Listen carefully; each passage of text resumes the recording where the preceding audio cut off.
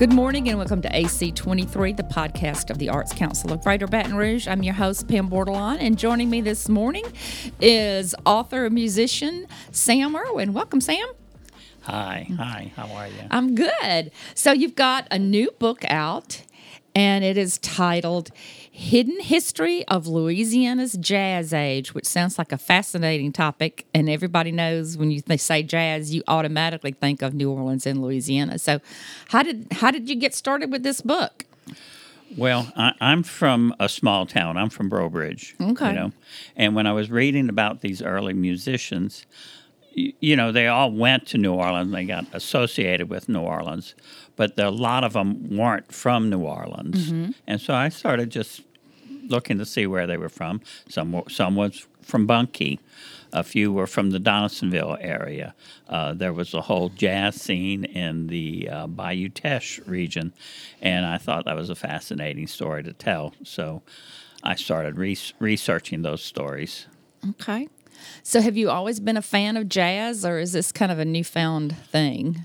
I think, growing up in Louisiana, where I come from is Cajun and Zydeco. Yeah. We always heard that, and that was always kind of in the back of our brains. Yeah. But New Orleans music was always in the back of our brains, because even in Brobridge, I certainly knew who Louis Armstrong was. Sure. as a young kid, and starting on trumpet at the high school there and playing in the band there. So Okay. you wanted to sound like Louis Armstrong. Okay. So you're a trumpet player. I am. Okay. I am. We like to be in the front. Kind of like an author, got to be out there, Yeah. huh? Yes. So when did you start playing the trumpet? Well, the fellas from Lafayette Music came to our school when I was in 6th grade, St. Bernard in Brobridge. And one of my classmates had been taking clarinet lessons, and he invited her to stand up in front of the whole school, which could fit in one room. Yeah. I went to one similar. And she played the clarinet, and I went home and I begged my mom to buy me a trumpet. Okay. I begged her, and she said, "Oh, Sam, you're gonna. No, I swear, I won't. I'm gonna play it. I'm gonna play it." And she bought me a professional grade horn when I was a senior in high school. Oh, wow. And I started out as a music education major. Lasted 2 years in that. I decided, no, band directing is not going to be for me. Too many kids. Oh, yeah. So I took my first history test, and I made like a 95 on it, hardly studying at all. And I said, oh, I'm going to do history. I'm good at history. Yeah. And I'm sure I'll find a job some kind of way later. So what did you end up doing? Because you're not a teacher. Well, I think I've done just a lot of different things. I taught for a year. Okay. Taught for a year at Turling's Catholic High School in Lafayette. Go Rebels! And then I went into my parents' and grandparents' grocery store business and crawfish business. Okay. So I grew up in the crawfish business. My grandfather was one of the pioneers in the crawfish business in Henderson. Okay. So, I kind of when claim. you think crawfish, you think Henderson and Oh, sure. Brobridge. Yeah. Okay. And so I did that for a while. I had a honky-tonk. I ran a honky-tonk in Brobridge in the early 80s. Okay. A lot of fun doing that. And then, circumstances brought me to Baton Rouge, and somehow or another I got in the record store business, and I owned Paradise Records, and I ran Paradise Records from 1988 to 2001. Okay. Which was a remember lot that. of fun. Yeah. It was a lot of fun owning a record store. Yeah. I was the cool guy. Yeah. You knew about all the music then. Well, you learn which ones sell and which ones don't. Yeah. So how did you play trumpet throughout all this whole time, or? Well, that's the kind of crazy thing. I played a little bit after I quit trying to be a Chicago style blood, sweat, and tears player, and I'd play occasionally for Christmas, but essentially I didn't play my horn for about 30 years, 25 to 30 years. And then I heard the day after Alan Toussaint died, I listened to one of his records, an album called The Bright Mississippi. Yeah. And Nicholas Payton is a trumpet player on that, and he played this early New Orleans jazz that I'm sure Alan Toussaint must have selected all of the tunes. Yeah. And Nicholas Payton is a professional, and he made it sound so easy. And I thought, oh, man, I could do that. I could do that. And he inspired me to pick up my horn, and I started practicing about 7 years ago. Okay. So now I practice more now than I did when I was a music education major. Isn't that the way it always works? Yeah. You don't have to do it, so I will. Yeah. And then I started asking almost everybody I saw, "Are you a musician? Are you a musician?"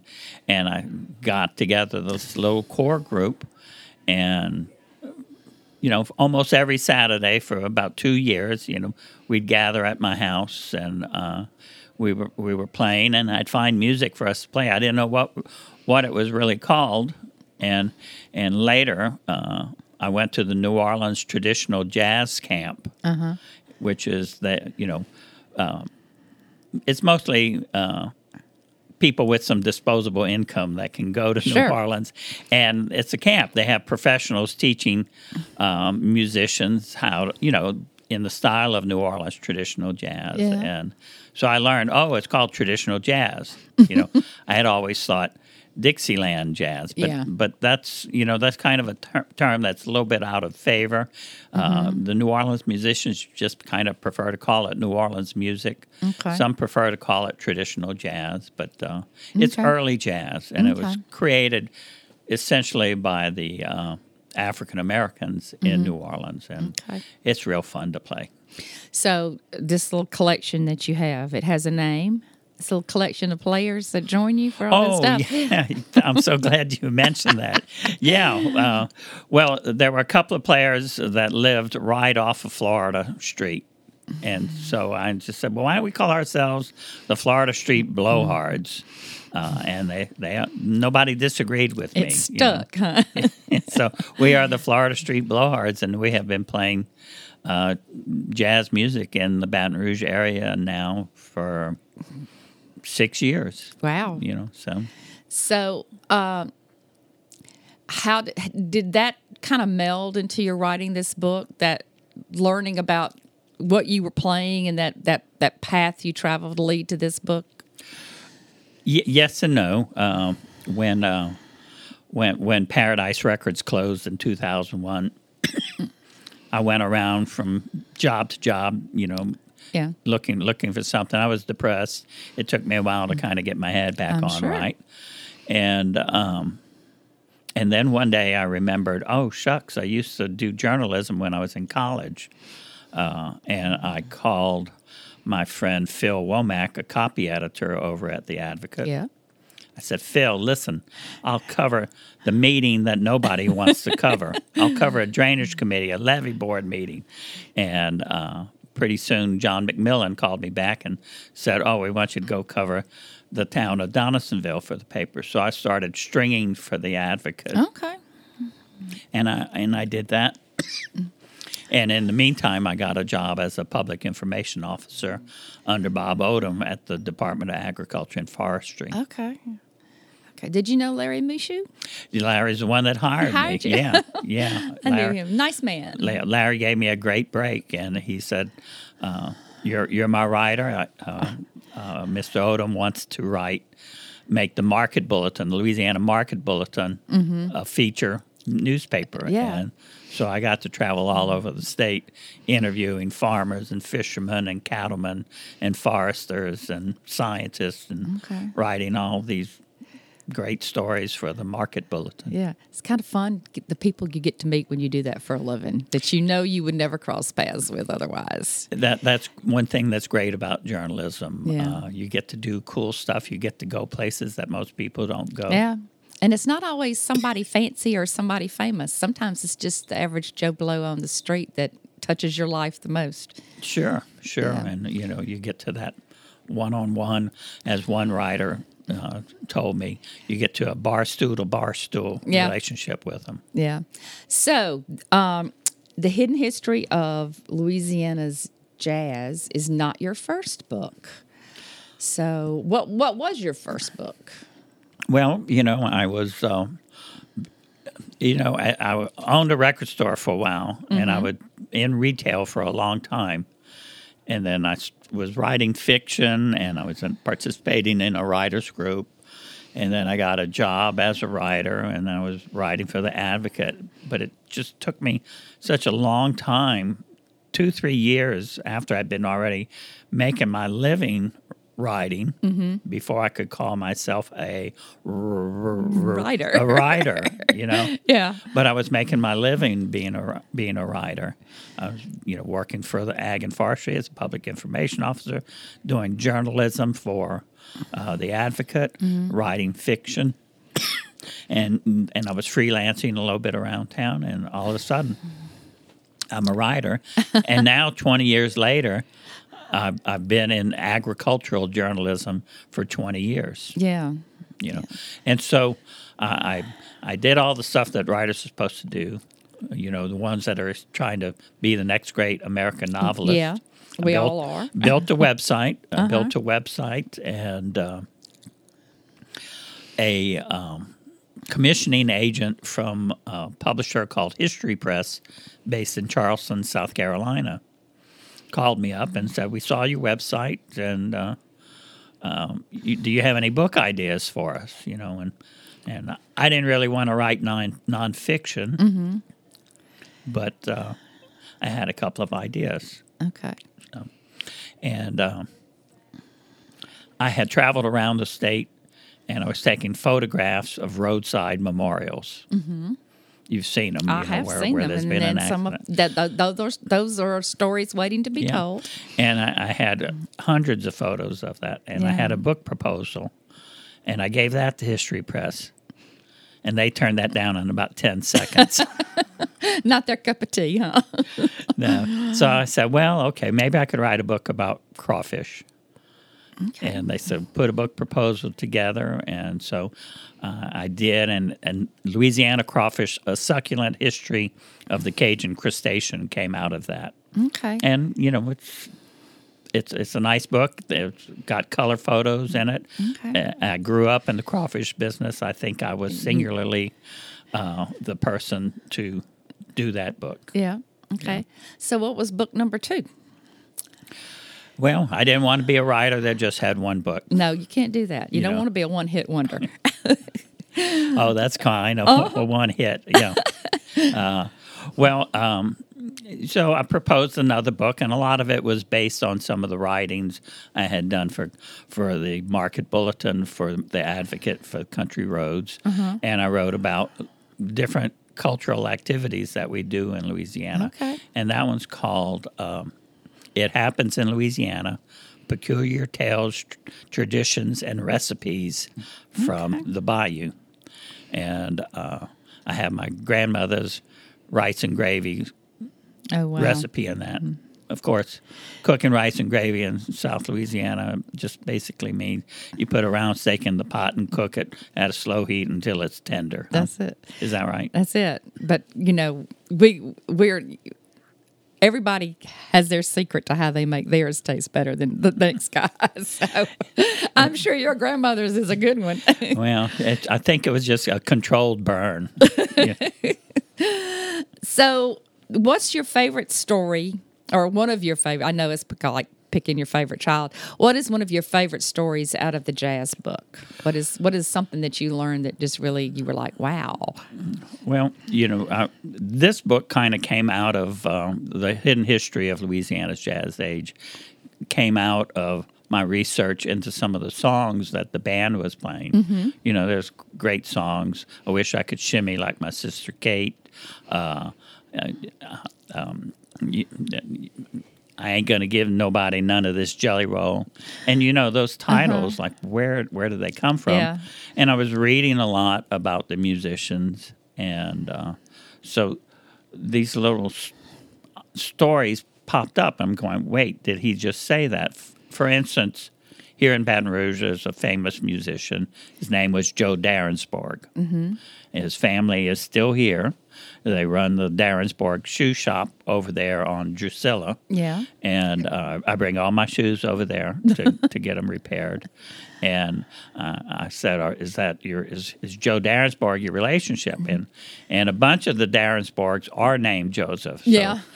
so I'm not quite sure exactly what relation he is, but I think he's a great uncle. Yeah. And but Joe Darensbourg was born here in Baton Rouge, right around where the overpass on North Boulevard is. That's where he grew up. That's where one of their stores was. And he's actually the clarinet player that played on Louis Armstrong's hit "Hello, Dolly" Oh, wow. in 1964. Wow. And "Hello, Dolly" knocked the Beatles off of the chart. Yes, it did. I remember when that happened.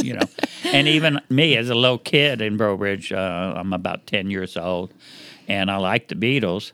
But when I heard that song come on the radio, I'm going, man, look at Louis Armstrong go. Yeah. And it grew on you, and I still like the song.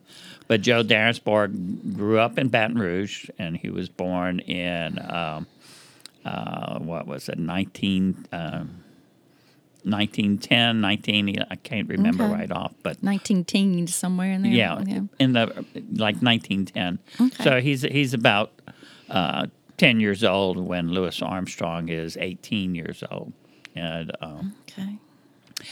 he has a book that an autobiography that was written about him Oh, wow. called Jazz Odyssey, the autobiography of Joe Darensbourg. And I'm reading it.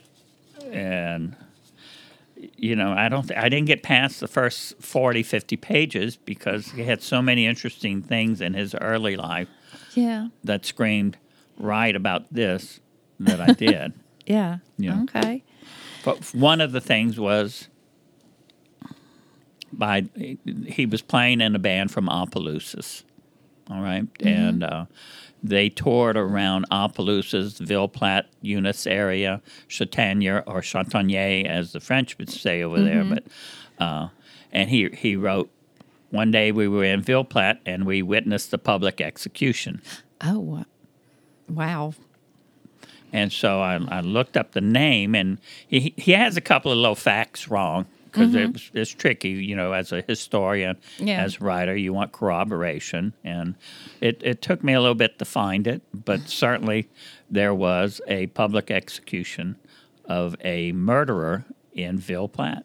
Oh, wow. Yeah, and so I started researching that, and I found out that the people in Evangeline Parish kind of know about it, but that happened in 1923. Wow. And they built a gallows, and the public was invited, and the person who was the murderer, he actually turned out to have been a serial murderer. Good. Although at that time they didn't know that term. Yeah. So if that doesn't scream out to a journalist and a writer to tell my story. Yes. So I that was one of the stories that fascinated me. And the 1920s when jazz is moving away from New Orleans into Chicago, it's fascinating stories these early jazz musicians talk about. So I was trying to find out how they lived, what were the conditions they lived, and that sort of thing. I tried to put myself in their place. Yeah. Fascinating stuff. So your love of history and your love of music have married together really well here.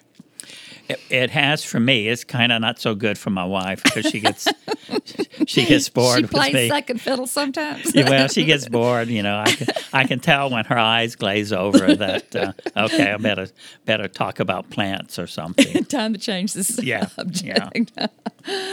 So I just found a lot of little stories like that. That deserve a bigger, a telling of that story.